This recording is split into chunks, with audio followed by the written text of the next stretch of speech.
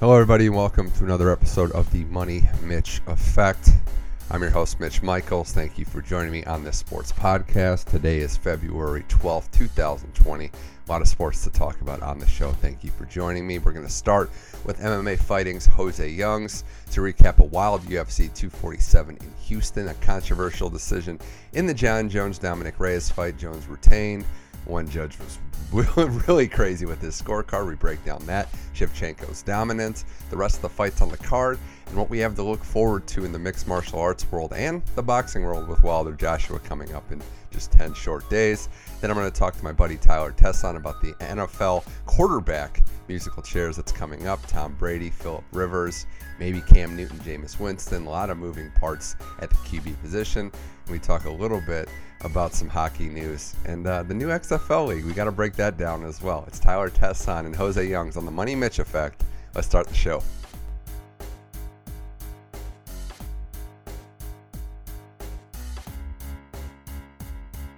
All right, now on the Money Mitch Effect to recap UFC 247 and get going with all the other fights in the mixed martial arts world. From MMA Fighting, it's Jose Youngs, friend of the program. Jose, thanks for coming back on the Money Mitch Effect.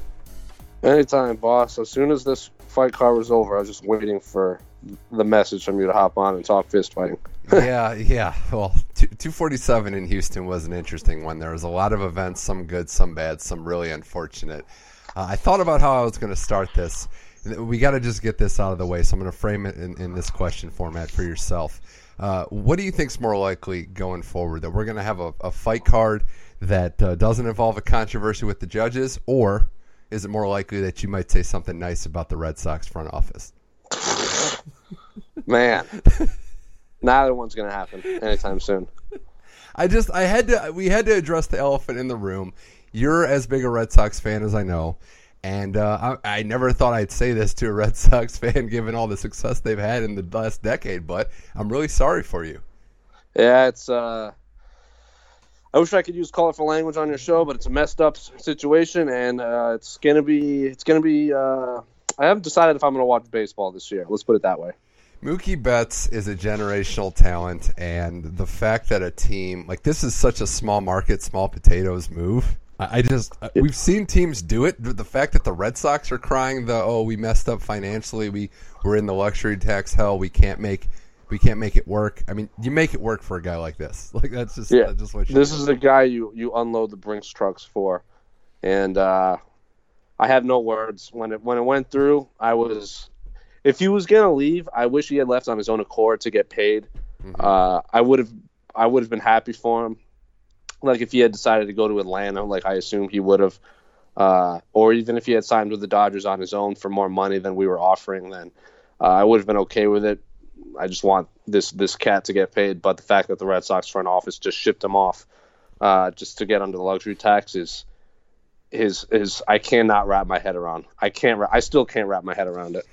I just don't understand why, if this was the best offer you could get, why not just play it out?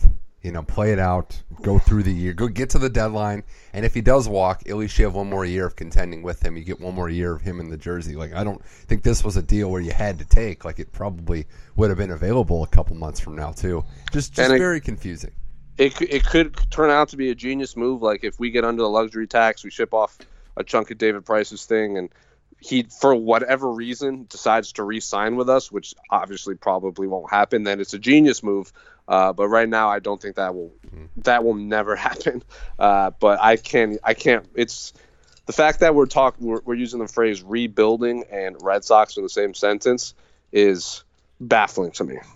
It's pretty crazy. But I mean, anytime a player like Mookie Betts is just shipped off unceremoniously, at his age with his skill level, kind of hard to fathom. Dodgers appear to be loaded for the next decade, but they haven't gotten over the hump yet. We'll see if this is the one that does it. Now moving back to the fights, I had to get the Red Sox talk out there. 247 was top heavy. It had dominant performance. It had controversy. I want to start though, Jose, like we tend to do with some of the undercard fights, some of the early main card fights. There was a lot to like early on, and is the case with a lot of these fights. You get to see fighters that attach themselves and get on the card with a Jones, with a Shevchenko, to really make a name for themselves against casual fans that might not otherwise see them. who do you think really made a name for themselves on this card that was kind of getting introduced to the casual fan? There's a few. I don't know if casual fans caught some of them, but like Youssef Zalal, who was the very first fight of the whole night, he was like a 2-1 underdog. Austin Lingo, I think, had 3 straight TK knockout wins under 30 seconds entering this fight, and then Youssef Zalal just 30-27 him across the board from Morocco, and he represents his country very like no one else. Not a lot of Moroccan fighters out there, so he kind of, if he keeps this up, he could really be a major player, especially with the UFC trying to push into Africa. A lot of people think that if the UFC does go to Africa, Morocco's the most logical first place, that or Cape Town, but Morocco seems to be the one that people usually bring up, so he's obviously one to circle. Chaos Williams, real name Kalen Williams, but everybody calls he's like Rampage. Everyone calls him Rampage or Crow Cop or you name, like those like his Chaos is, people call, like on the official bout sheet it was Chaos Williams, not Kylan Williams. Alex Morono from Texas was supposed to fight Diego Lima, brother of Bellator champ Douglas Lima. Diego Lima gets hurt like handful, like maybe a week and a half, 2 weeks before the fight card. Chaos Williams steps up on incredibly short notice, gets a 27-second knockout. And then Trevin Giles fought James Krause. James Krause took the fight on like 24 hours notice. His original opponent, Arroyo. It was an awesome fight. Trevin Giles' original opponent, Arroyo, pulled out after cramp. He made weight to his credit, but like the cramping in his body was failing. They pulled him out. James Krause, who normally fights at welterweight, was there to corner someone, gets the call, volunteers to step up, and a lot of people actually think he won. This is one of the more controversial scorecards. He had Trevin Giles, who is a police officer in Houston, took a year off to become a cop, fighting in Houston, so he was a big hometown favorite. But Trevin Giles basically found himself stuck in a rear naked choke for 4 minutes in the first round, and the judge in question, who became the ire of everyone else, gave Trevin Giles that round. So a lot of great performances. Mario Bautista obviously handed Miles Johns. Miles Johns was undefeated entering this contest. He got finished. Jordy Nelson knocked out Domingo Pilarte in 38 seconds, and I think he broke his foot on a head kick or fractured his. He thinks he fractured his foot on a head kick. So in terms of the preliminary card, there were some top-notch performances. Lauren Murphy obviously got a big win, but that is also incredibly controversial. So the word controversy is going to be tied to this entire card for the foreseeable future. And look, and we're going to get into it, but like we can disagree reasonably on some of these outcomes, right? Like a lot of these fights were close, and one person could see it one way, I could see it another way. Controversy in terms of how we see people winning the fights in individual rounds, that's okay. What's not okay is, as you mentioned, the decision in the first round in the Giles-Krause fight, which, come on, I mean, and we'll get to the main event, it's the same type of situation. I mean, even more controversial, like Lauren Murphy over Andrea Lee, I don't like. Supposedly there was a judge who was like on his phone during the fight, like wasn't even watching the fight. One person scored all 3 rounds, 30-27 to Lauren Murphy. And last I saw, I'm gonna look it up right now because I'm that professional. I think last I saw, I don't think a single media member scored it for Lauren Murphy. Let's see. Lauren Murphy, Angela. Yeah, no, not a single media member. That's incredible. Across the board, no one scored for Lauren Murphy. The only 2 people that scored for Lauren Murphy were 2 of those judges, and one of them gave Lauren Murphy all 3 rounds, which is again truly baffling to me. It was, again, just a crazy night, a lot of controversy. Getting to the main card, I just want your quick thought on this one. The Lewis win, the Black Beast win. How did you have that fight scored? It's tough. I didn't really have a score for it. It just really depends on. This is a subjective fight. Like, it really depends on whether you judge control or damage. Derek Lewis is obviously landing the harder punches. Ilir Latifi was on. Like, every time they separated, Derek Lewis was throwing these lunge pails at him. So if you're going by just pure damage, clearly Derek Lewis won. But if you're going against a guy, if you're judging based on who had control of the fight, I think it was clearly Ilir Latifi. I don't really have a problem with judges scoring it if they control the fight. Like, if you're just laying on top, I don't have a problem. It might not be the most exciting fight, but at the end of the day, if you want to be a champion and you can't keep a grown man off you for 15 minutes, then you probably shouldn't be champion. That's what MMA is all about. Like, right. And they're opposing their will. I agree. I did have Latifi winning a close 2-1, but it was a coin. I mean, it was close. I wouldn't have had a problem with either one. It was cool to see Derek Lewis get the hometown win. He was by far the biggest star outside of the John Jones and Valentina Shevchenko. Everywhere he went, he was getting mobbed. Big pop. He walked out to tops drops by Fat Pat. Man. If you're picking one song to walk out to in Houston, like that walking out to Tops Drops, the freaking lid blew off that place. So, and Trey the Truth was there with him, another hometown rapper. So it was a good night for Derek Lewis and a good win for the Houston crowd. But to his credit, he joked with us. I asked him in media day. You can go watch it on MMA Fighting's YouTube page. I was like, "How do you think you're going to win?" I assume knockout. Joking. He's like, "I'm probably going to win a controversial hometown decision." So put that on the record. And then true to his word, he was right. He won a controversial decision, so he called it. That was perfect. And he was like the second son coming home. It was great to see. And, it was a close fight. He's somebody that has got on a nice little win streak here. They've both been close, controversial wins, but good for him. You know, the featherweight fight, again, I didn't really have a problem with that split decision. That was a close fight. You know, I don't know if you saw it a different way, but it was just a high-level fight. I wouldn't have had any issue with either man winning. Dan Ige is obviously one of the hotter fighters in the division right now. Mirsad Bektic, win or lose, he always puts on a great performance. It wasn't the barn burner that everyone expected. A lot of people kind of put pressure on this fight to be a performance of the night or fight of the night award winner. But Dan Ige won. He's still surging. I think that's 5 in a row. He should be ranked now, probably somewhere in the 15-14 range, and I really hope he gets that Bryce Mitchell fight. He's been calling for that fight for a while, and Mirsad Bektic's not going anywhere either anytime soon. It was just a high-level martial arts competition. I can't remember any highlights. That's how close this fight was. There was no crazy head kick or almost finish or crazy submission. It was just it was like a violent chess match. So I thoroughly enjoyed this fight.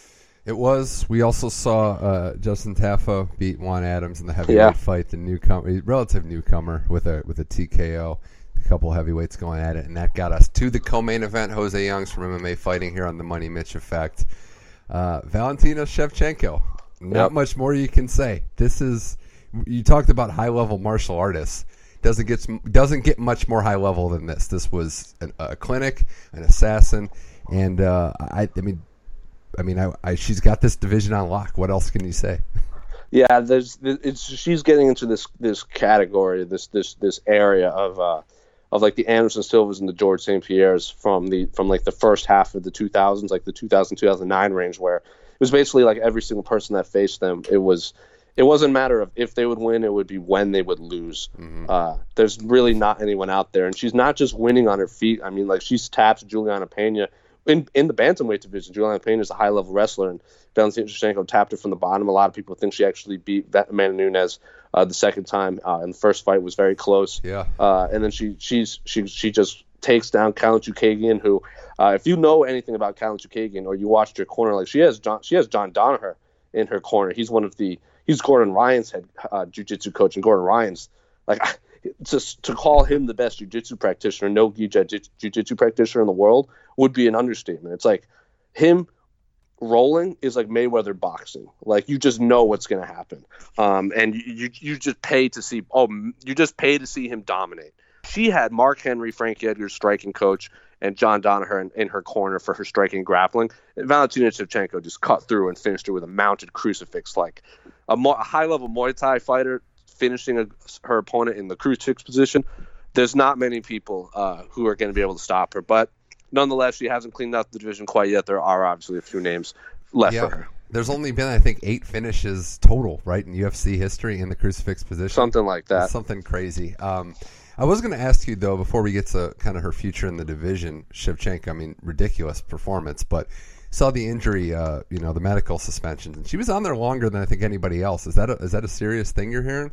Valentina? No, it's just precautionary. Okay. Most people, you get a 6-month suspension. If you do get 180 days suspension or a 90-day suspension, you can go in and you can get cleared. So very rarely do you have to sit up. It's more precautionary than anything. Maybe she has like a cut or like you can break your hand throwing a punch and still win. So maybe she has like a broken hand or a broken finger or something like that. So nothing out of the ordinary.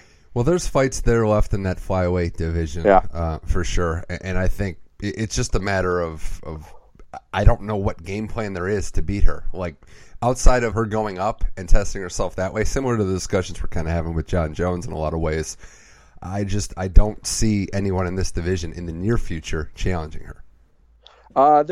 It's challenging her and being the next one up are two different conversations. Obviously, I don't know anyone that will be able to challenge her right now.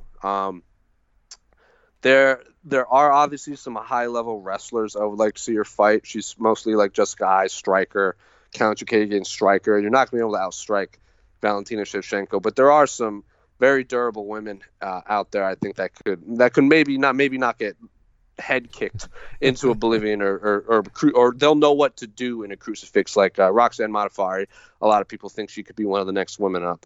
I think if you're in terms of like high like marketing ability and who's hot right now in the storyline, I think the no-brainer is Roxanne. She just beat Macy Barber. She was a minus 1,000 underdog, which is baffling to me, considering Roxanne Modafferi has been fighting longer than Macy Barber's been alive. So like she's forgotten more than Macy Barber's learned. She's been competing since like 2003, just now beating Macy Barber, who was undefeated, incredibly popular on that big Conor McGregor card. If you're looking at our YouTube numbers, outside of Conor and Cowboy, Roxanne Modafferi did the best. Yes, and so if you look at her record, she's her last few losses, her opponents missed weight, like Sijara Eubanks and Jennifer Maia both missed weight ahead of fighting her.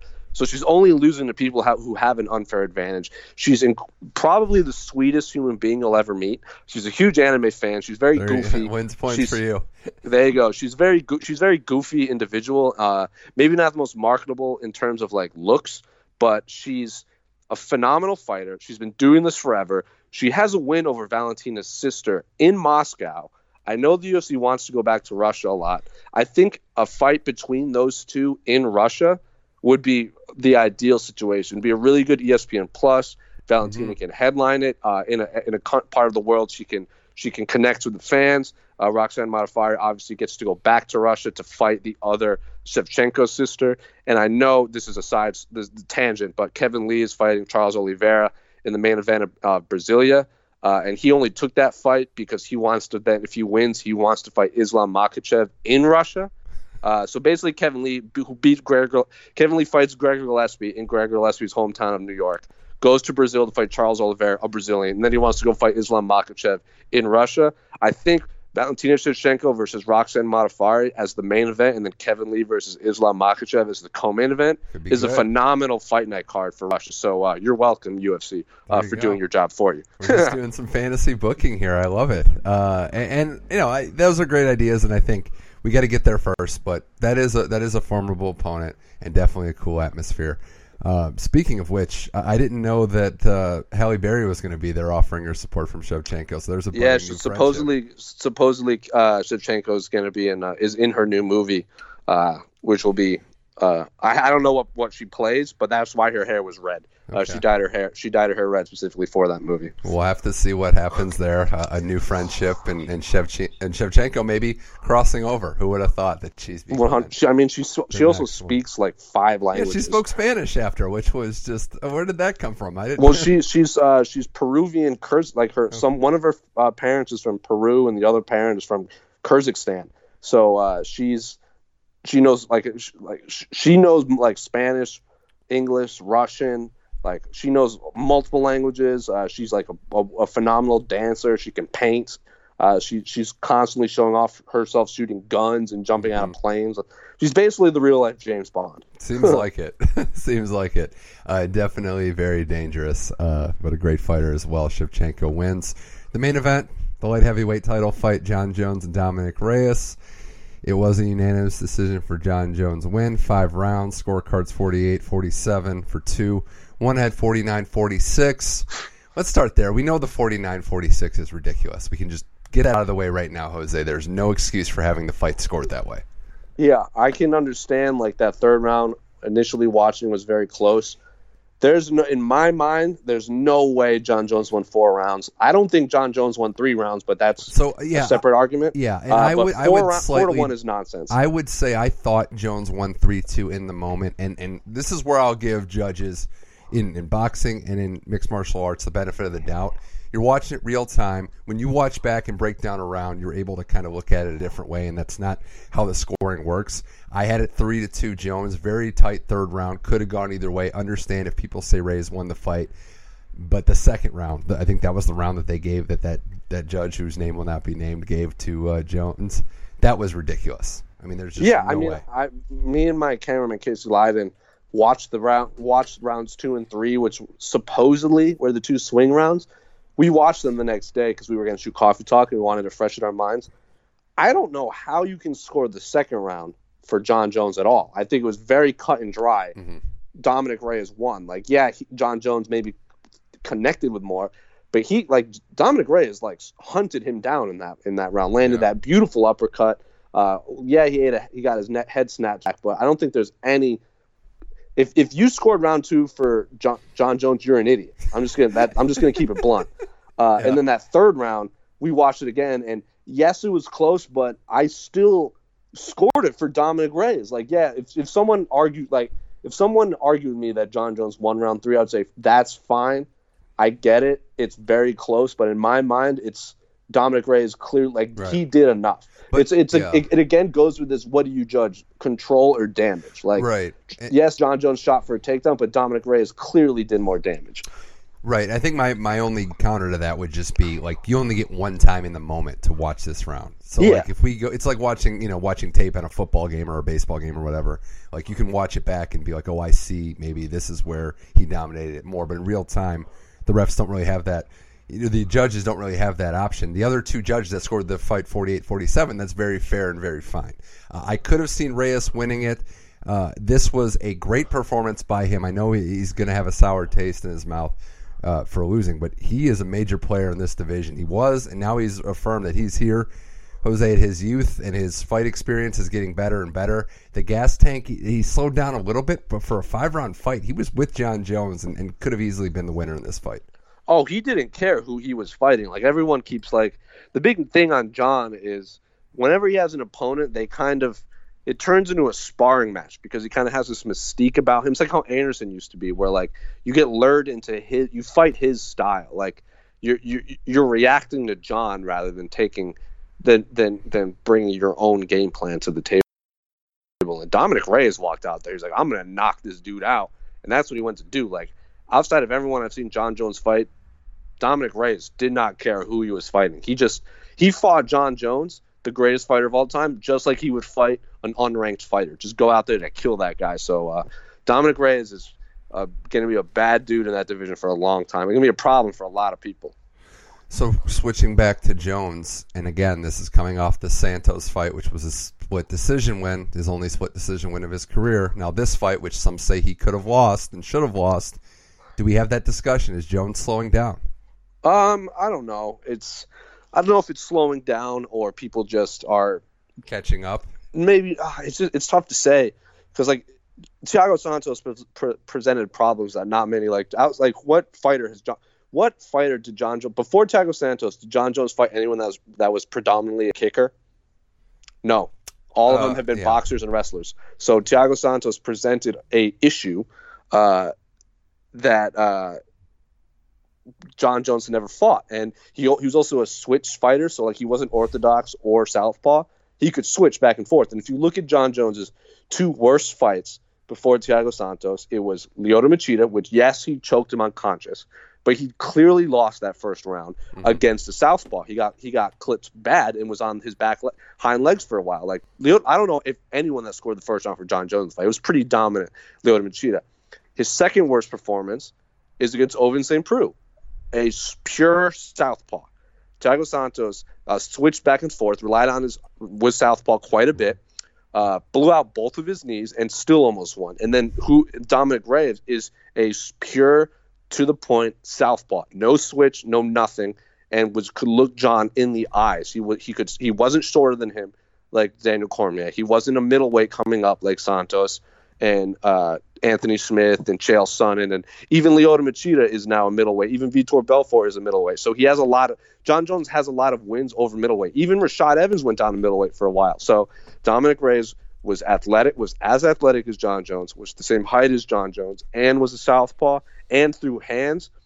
A lot of the narrative, like a lot of people saying, oh, John didn't take him seriously. I think he took him incredibly seriously. I just think we need to look at more of what Dominic Reyes brought to the table that clearly John Jones might have struggled with. I agree with a lot of what you said. We always praise Jones's fight IQ. We should give credit to someone who went toe-to-toe with the GOAT and nearly won the fight. I think he did win the fight. Yeah, no, that's what I'm saying. Like nearly officially, like a lot of people say he did, and I'm not going to get into this train of thought like you have to take the title from someone. It was a coin flip fight. It was in the hands of the judges. It could have gone either way. It didn't go Reyes' way, which is why I want to see this fight run back. I know Dana White's been non-committal. Jones's future plans are anybody's guess in a lot of ways. You think we'll see this fight run back soon? Because I think it's inevitable that these two ships are going to cross paths again. It depends on how the Corey Anderson-Jan Blachowicz fight goes. That's Saturday, so in a couple days in Rio Rancho, New Mexico, where John Jones trains out of. Oh, well, he trains in Albuquerque, but obviously New Mexico. He said he would be there. If Corey Anderson goes out there and just crushes Jan Blachowicz, I think he'll fight John Jones in June. I don't know that for a fact, but I have a hunch. I wouldn't be surprised if it's in Australia either. But if he goes out there and has a snoozer for 5 rounds against Jan Blachowicz, which is very possible, Jan Blachowicz is one of those fighters that makes you fight badly. And they've already fought before. But if Corey Anderson does to Jan what he did to Johnny Walker in New York, I think Corey Anderson gets the nod, especially because him and John have had beef in the past. John Jones says Corey Anderson's fighting with a chip. He wants to knock the chip off. But if it's a snoozer, I would not be surprised if they ran it back with Dom, which I would have no issue with whatsoever. I wonder if Reyes is going to wait then. Like if Anderson fight June, as you mentioned, does Reyes just go fightless until then? Does he just bide his time? Does he have that luxury? I don't. It depends on when John fights again. If he doesn't want to wait, I wouldn't blame him. I would like if he does want to keep fighting, or he wants that paycheck, or say they hold an event in California and he wants to headline it. I wouldn't hate him fighting the winner of Anthony Smith and Glover Teixeira, which is going to be in Lincoln, Nebraska main if Thiago Santos is healthy after blowing his knees out, him versus Santos would be a banger, or maybe even the loser of Corey Anderson, Jan Blachowicz. But Dominic Reyes should not have another fight unless it's a 5-round fight. His next fight should be 5 rounds. He's earned that much. First 5-round fight he's had, and he passed it with flying colors. And if they are going to run it back with John anytime soon, I think they should run it back in MSG in November. Ooh. John Jones, obviously from New York, wants that fight. And Dominic Reyes, football, like he was an All-American football team captain at Stony Brook from New York, so both have ties to New York. I think it's a no-brainer that if they do run that back and they want that fight, I think an MSG card would be the perfect location. Absolutely. This is going to be good. We can't wait for all that's going to happen, Jose, in the next couple months. I mean, there's really in the next couple weeks we got fight nights coming up. We have a UFC fight card every single Saturday until April. Let's go. I mean, the fight nights coming up are going to be good. Obviously, Izzy Romero fight. That's a dangerous fight for him. I mean, that is no one wants to really fight Romero as long as the strawweight championship with JJ trying to get her belt back. And the fight night I'm looking forward to. Actually, I mean, you mentioned the Leo Oliveira fight, but I'm looking at that March 21st Woodley Edwards fight, and I'm really eyeing that one. So there is just a lot of good UFC fights coming up. Yeah, there's a lot of phenomenal main events coming up. A lot of top-heavy fight cards. I mean, even if you look at the Norfolk card, which has the title fight between Joseph Benavidez and Deiveson Figueiredo, that's for the vacant flyweight title. That's a great fight, but a lot of very top-heavy cards. I think the next really good fight night card, top to bottom, would be the Columbus card with Ngannou and Jairzinho. Cody Garbrandt's on that card, Matt Brown. So I think that's the next big, in my mind, that's the most stacked fight night card until April. But if you look at like the main events, you got like Izzy Romero, Wiley Zhang, Joanna. Hopefully that fight stays together if Wiley can enter the country. then obviously Ferguson and Habib, which I'm still adamant will never happen because I believe in reverse psychology. What happens first, that or T-City and the Korean Zombie? I don't know. Oh, God. Hey, before I let you go, last thing we got to get to. I'm not going to talk to you, so 11 days. Who do you have, Wilder or Fury? Wow, Fury, 100%. Okay. All right, I think Tyson Fury is the best heavyweight in the world. I agree, and I think the only way that he loses is if he gets knocked out. I agree. There's no way Deontay Wilder outboxes Tyson Fury. And I do want to give a shout out to BT Sports if you haven't watched it. They did a promo package. It's on their Facebook page for Fury and Wilder, and it might be the greatest boxing promo I've ever seen. Ooh. Wow. I'm going to have to watch it because, I love all that stuff, and I can't wait for this fight. I think it's going to be a great one. I'm glad we got the rematch coming up soon. It's a great time for, being a fan of combat sports. We should also just mention on our way out here that we're recording this on Tuesday, February 11th, 2020. You know what happened 30 years ago today? What happened 30 years ago today? Buster Douglas. Mike Tyson. Oh, no way. There you go. Yeah, 30 years ago. I still think is the greatest upset in combat sport history. Yeah, I would say so. I mean, it's either that or the Andrew Ruiz fight. It's one of those two. That's a good one. And if we really want to throw it back, what was it? The James Braddock, the Cinderella Man movie, when he beat, was that Max Baer, I think? Yeah. God, that's hard, man. That's real hard. I know we're really opening it up here. But Tyson was just a killer, and Buster Douglas, one fight, I think it was 42-1 in a lot of sites as well, and a lot of bets as well. So, yeah, I mean, what a day that was in combat sports. You're not kidding me. Last thing I do want to mention, I don't really have a lot of New Japan stuff to talk to. I'm kind of waiting your word for the next stuff coming up. But I did actually happen to come across some wrestling in my social media timeline. This kind of ties in everything together. I haven't been keeping up on WWE a lot, but did they turn Shayna Baszler into a vampire? I have no idea. Tell me you saw that. I missed that episode because I had landed on Sunday night, like at midnight, and I just slept like all Monday recovering from Houston. But yeah, I saw that and I was like, what is going on right now?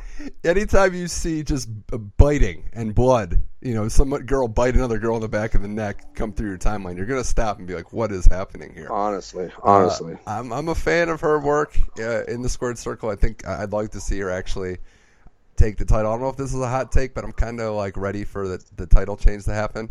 Becky Lynch is great, but I'm Baszler and Lynch. Yeah, I'm kind of ready for Lynch not to be champion. I think I wouldn't hate it. I wouldn't hate it. I think it depends on, like, there's going to be a lot of faces at Wrestle because like Baszler's going to face Becky Lynch at Mania, and there's a lot of baby faces that are probably going to win. Like I imagine Edge will beat Randy Orton. I imagine. Who else is? I don't know if Drew will win. That's 50-50. Reigns is going to beat Bray Wyatt. The Fiend. Yeah, that's probable. So there's a lot of faces that are going to win, and they're going to need some heels to win. I don't know who Seth is going to face. He could probably win because they're trying to build up him a lot. I have no idea who AJ is facing. So Shayna could be the one, especially if they want to put the rocket on her and have her just like shoot to the moon. But I also wouldn't hate if Seth feuded with Aleister Black heading into Mania. I would have liked that because Seth is calling himself the Messiah. I wouldn't hate the Messiah versus like this demonic kickboxer whatsoever. Starting with, we kind of had some fantasy booking early, and we'll finish with that here. Crossing all worlds of entertainment. Always, baby. Sport. It's Jose Young, Sketchman MMA Fighting. Thanks for coming on the Money Mitch Effect. Anytime, boss.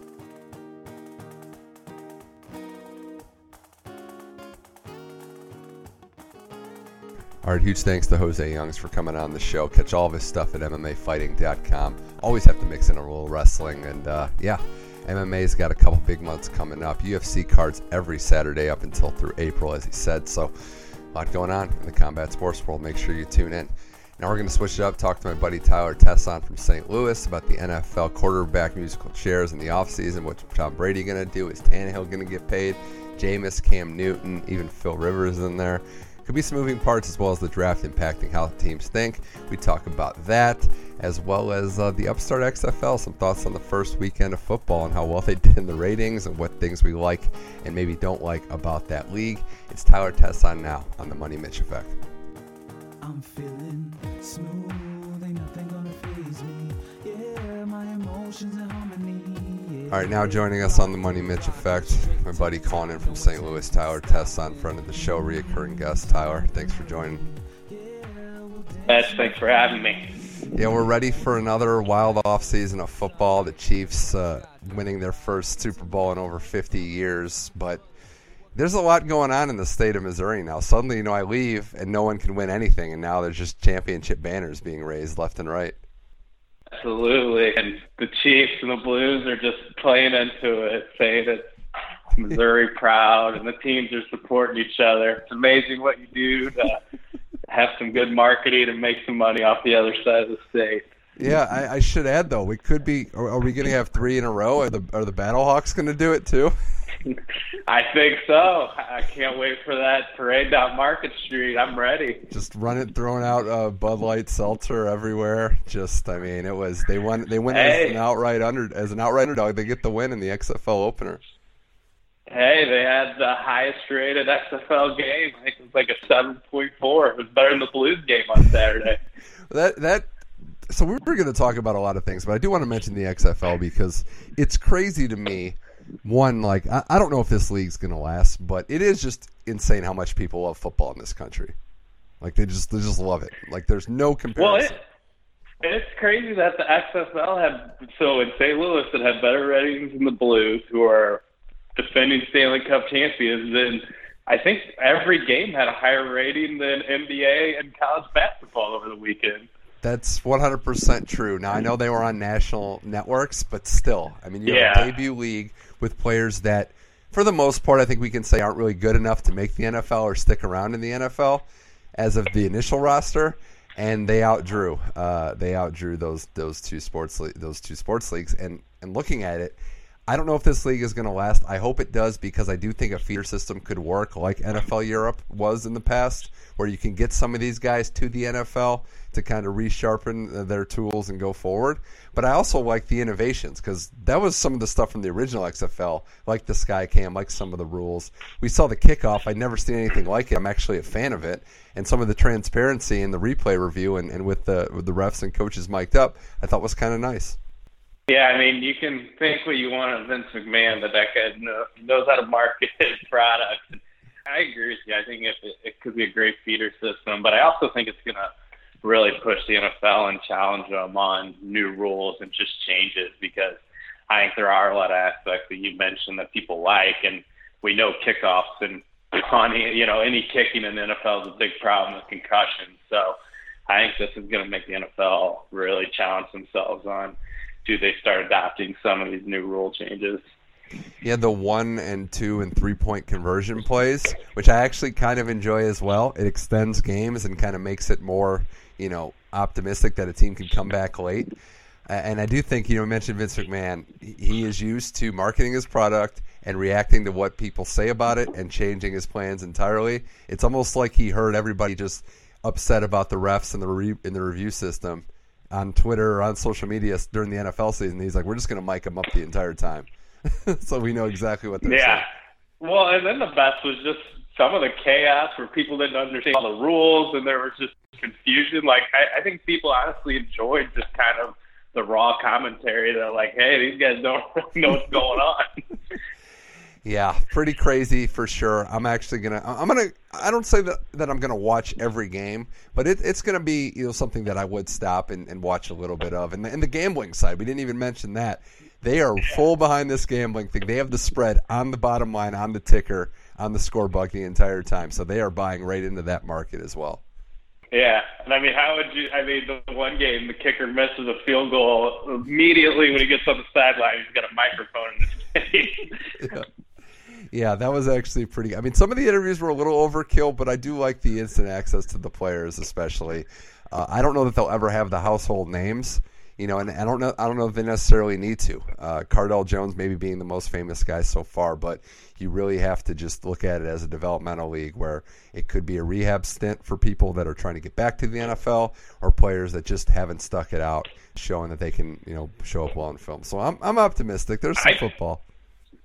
I can't believe that they haven't tried to just sway Manziel or Kaepernick to join the league. Just the marketing dollars and ratings they would get for that alone, I think, would be incredible. Yeah, I mean that is something I could see. I could also see. I thought you were going to go with just bags full of cash to the college sophomores that don't want to play one more year. Yeah, that's true too. 10-game schedule in the spring. You'll get all your endorsement money. Yeah, I think that might be the way to go as well. But the XFL is taking off, and we'll see how that goes. But as far as the NFL goes, I do want to get your thoughts, Tyler, on all the quarterback musical chairs. It feels like every year we have a little bit of this, but I can't remember a year in the last 5 to 10 or so where there's been as much uncertainty at that position. And it starts with some of the oldest, in fact, the oldest guards in the NFL. You got Tom Brady, Phillip Rivers, Eli Manning retired.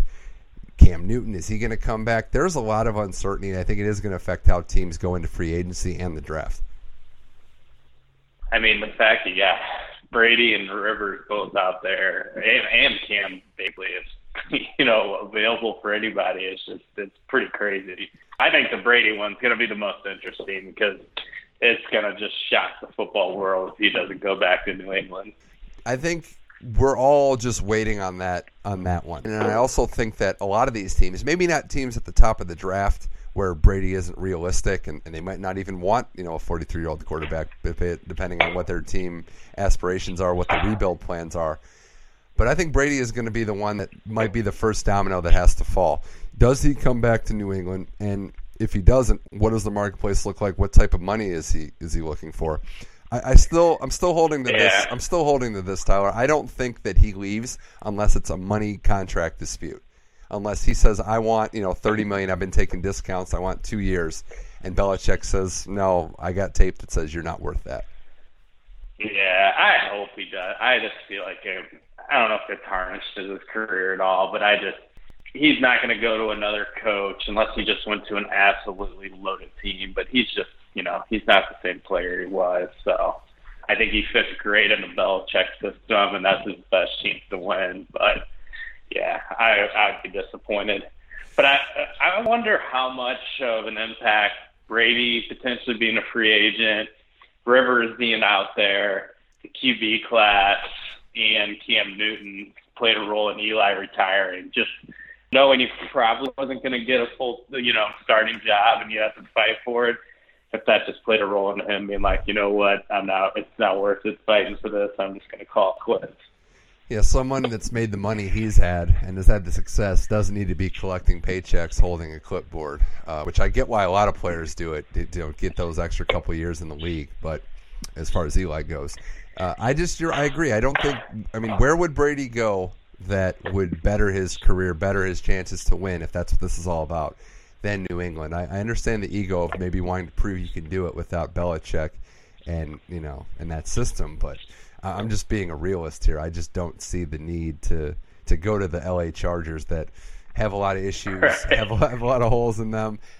Where Tennessee is the one where they made the AFC title game, but they have the decision to make on Tannehill. And that's one where I understand the pull of Brady, but Tannehill had a great year, and to just completely punt on him before you see what the contract demands are would be a little foolish in my mind. I think the Tannehill one after Brady's piqued my interest the most because I want to see what the market is for a guy like that. Right. Yeah, and Tannehill had a great year. Don't get me wrong, but I feel like a lot due to Derrick Henry. That guy just ran the ball so well, and play action, he just opened the field up for Tannehill. Not easy throws, but he didn't have to be as great as like someone like Manning or Brady back in their prime. Right. I would say, he's not a max quarterback. If he wants that, then you let a guy like that leave. But this is a league where mediocre quarterbacks get $20 million a year. So I could very well see Tannehill getting a 4-year, $100 million, and it not being just a complete ripoff because what the market what the market says. I think around that 20-25 million is what he's going to get next year, whether it's Tennessee or somewhere else. I would bet Tennessee is going to try and do a short-term deal with them, like 2 or 3 years. I can't imagine them going too long. I mean, it's not nearly the same situation, but you look at Tampa with Jameis, they don't know what to do. Do you think Arians wants him back? I don't think he does, or he's putting a charade on in the media and doing a great job at it.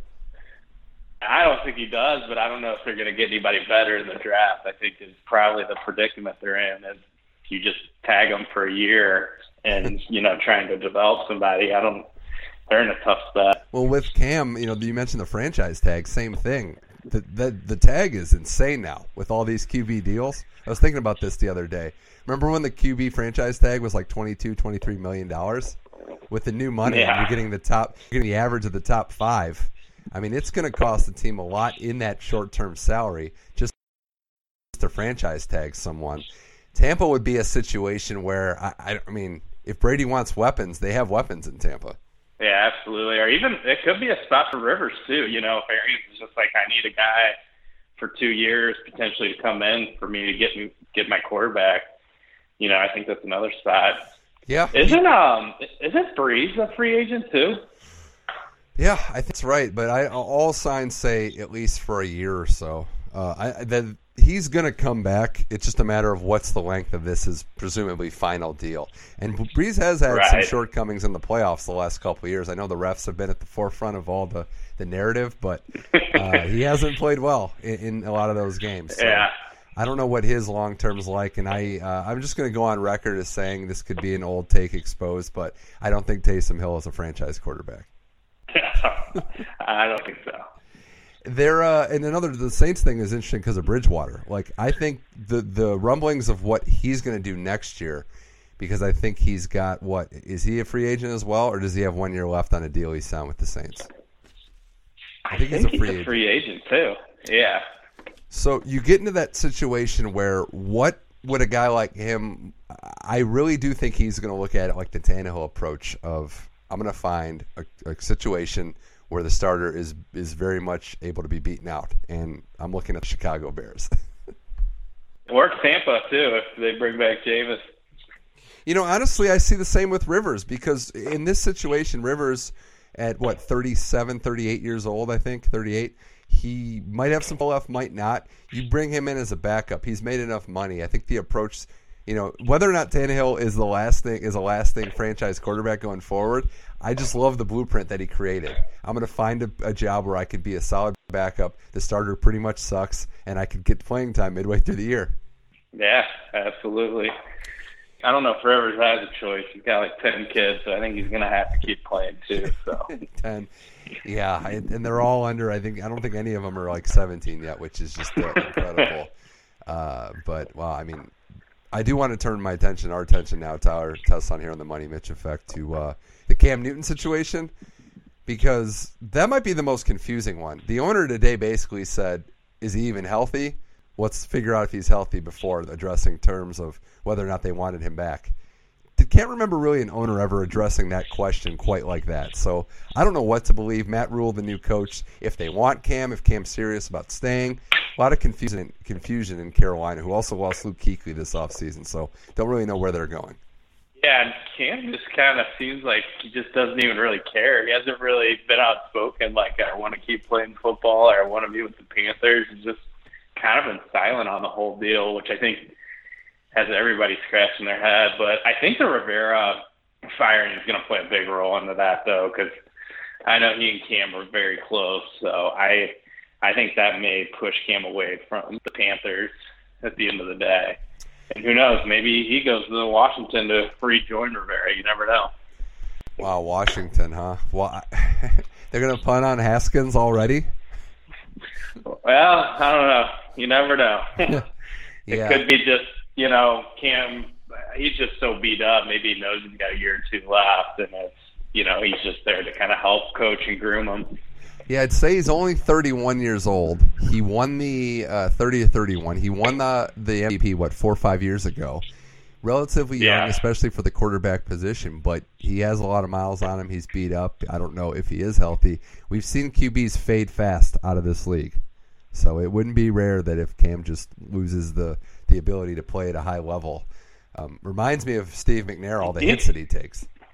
Yeah, and he's one of those who seems like a pretty smart guy, and I think he kind of already has an idea of what he wants to do post-football. So you never know. He might be like, I just want to get out of here while I'm healthy and start my next career off.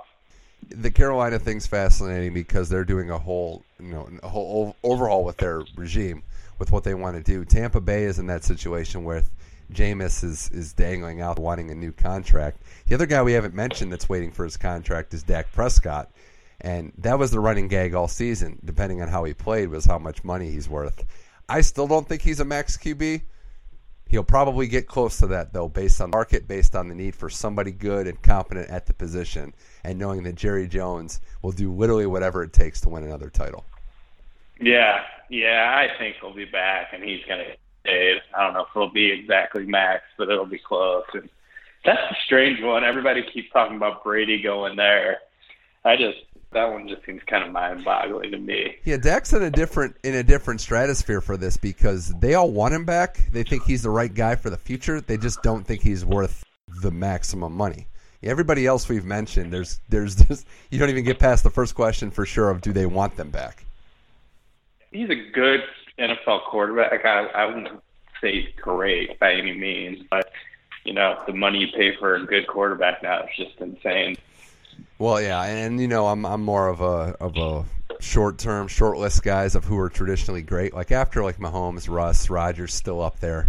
There's not as many great quarterbacks. Yeah. Lamar had the year. We'll see if he can build on it. I mean, look at Jared Goff, the contract he got. I mean, I would say Dak, yeah.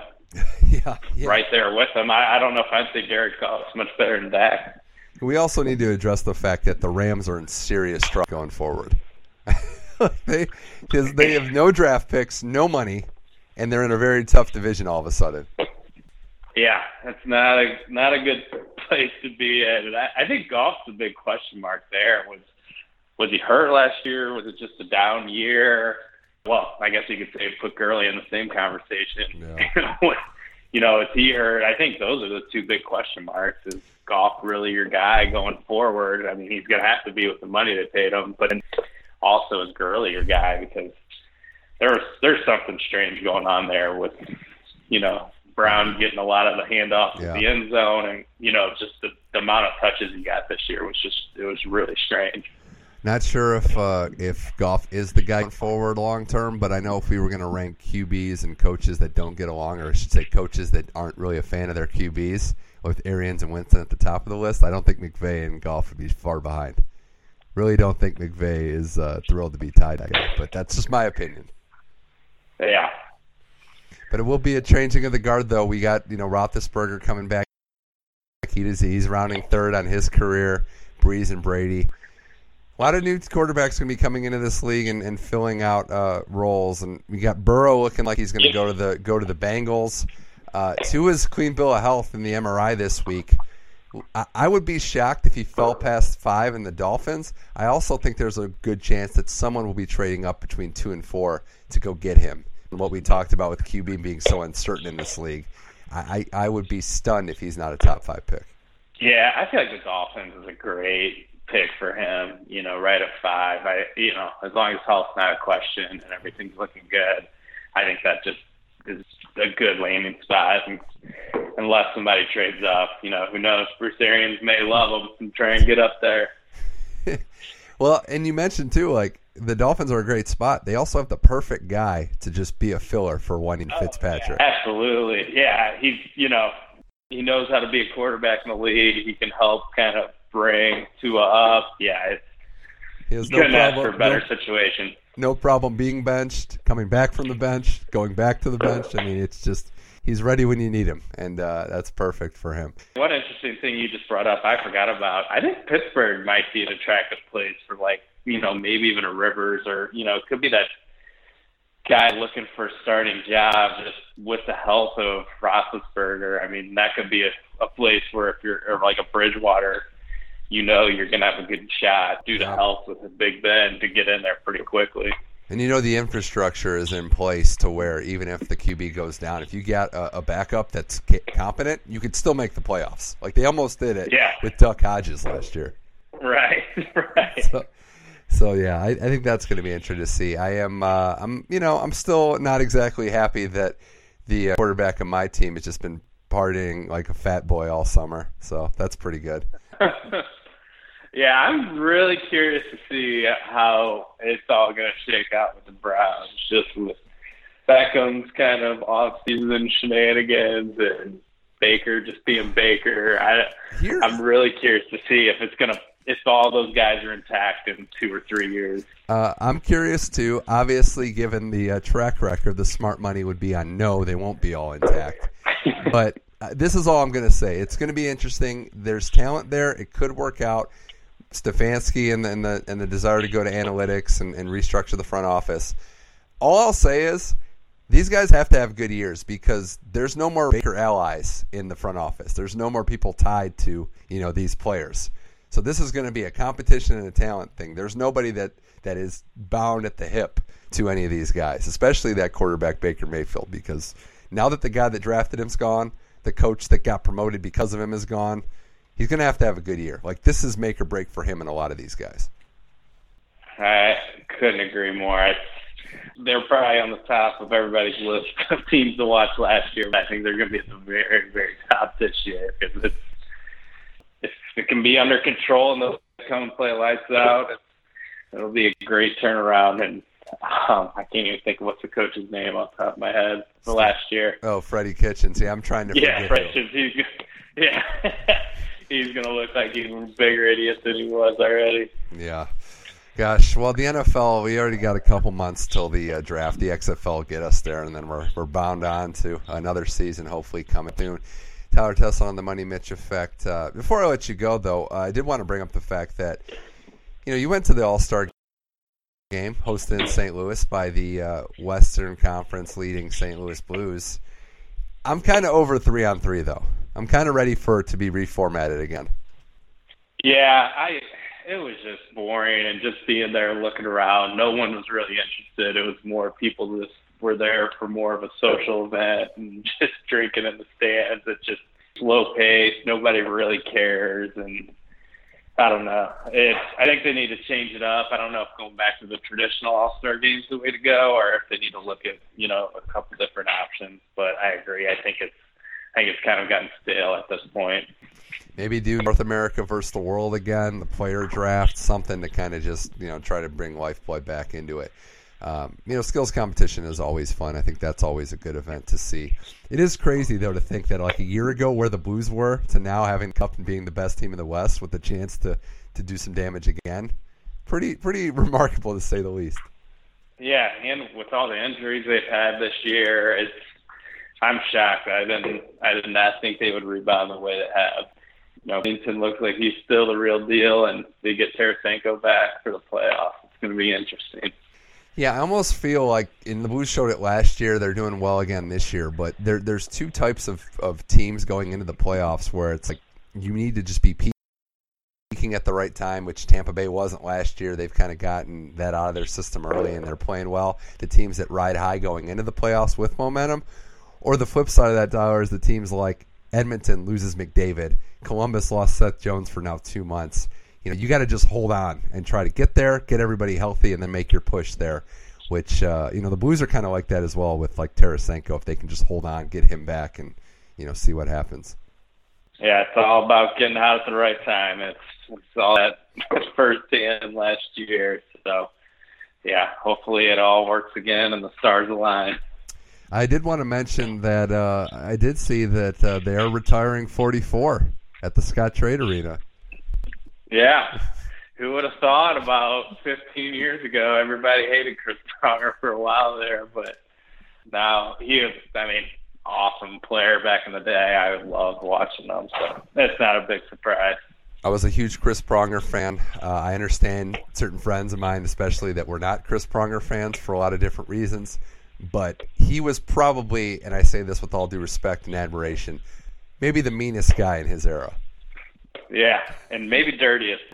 Maybe dirtiest. I would like to just have a time machine, all these guys trying the Michigan move now, to see what would have happened if you did that against Pronger. Yeah, have a broken arm. Probably. But no, it'll be fun to see what happens there. Yeah, Tyler, this was fun. Appreciate you coming on the Money Mitch Effect. Last question. I'm going to probably, we talked about this before, might be heading up to the Riviera for the golf tournament this year. First time I've actually never seen golf in person. I know you were at the PGA when Tiger made his run, but Koepka won it. So what kind of advice would you have for me following the grounds on Saturday? You got to see Tiger in person. It's just the crowds, and it's just pretty surreal. Koepka's another one you got to see in person. But, I mean, the thing is, find a good hole in the beginning, hang out there, and then once all the good groups go through, then you can just kind of start following people around. But it's one of the better sporting events I think you can go to in person just because you're so close, and there's just such a good view at it. It's pretty incredible. I was very pleasantly surprised. Yeah, it's not going to have like the major feel that the PGA had, but at any golf tournament, if Tiger starts making some putts, the crowd's going to be buzzing.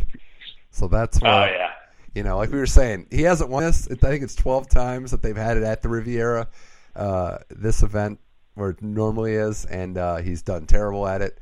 So hopefully he's even there on Saturday. But yeah, I want to see him, want to see DJ. DJ, is always down for a good time as well. And Bubba Watson, who I was looking this up, has won it the last 3 even years. He's got this weird 14, 16, 18 thing going on. So yeah, we'll see what happens. San Francisco Giants. Yeah. Why didn't he pick a better tournament to do this at? But we'll have to see. We'll have to see what happens there. But Tyler, it's fun. Appreciate you coming on, talking QBs, XFL, a little bit of everything. Thanks for joining the Money Mitch Effect. Yeah, thanks for having me, Mitch.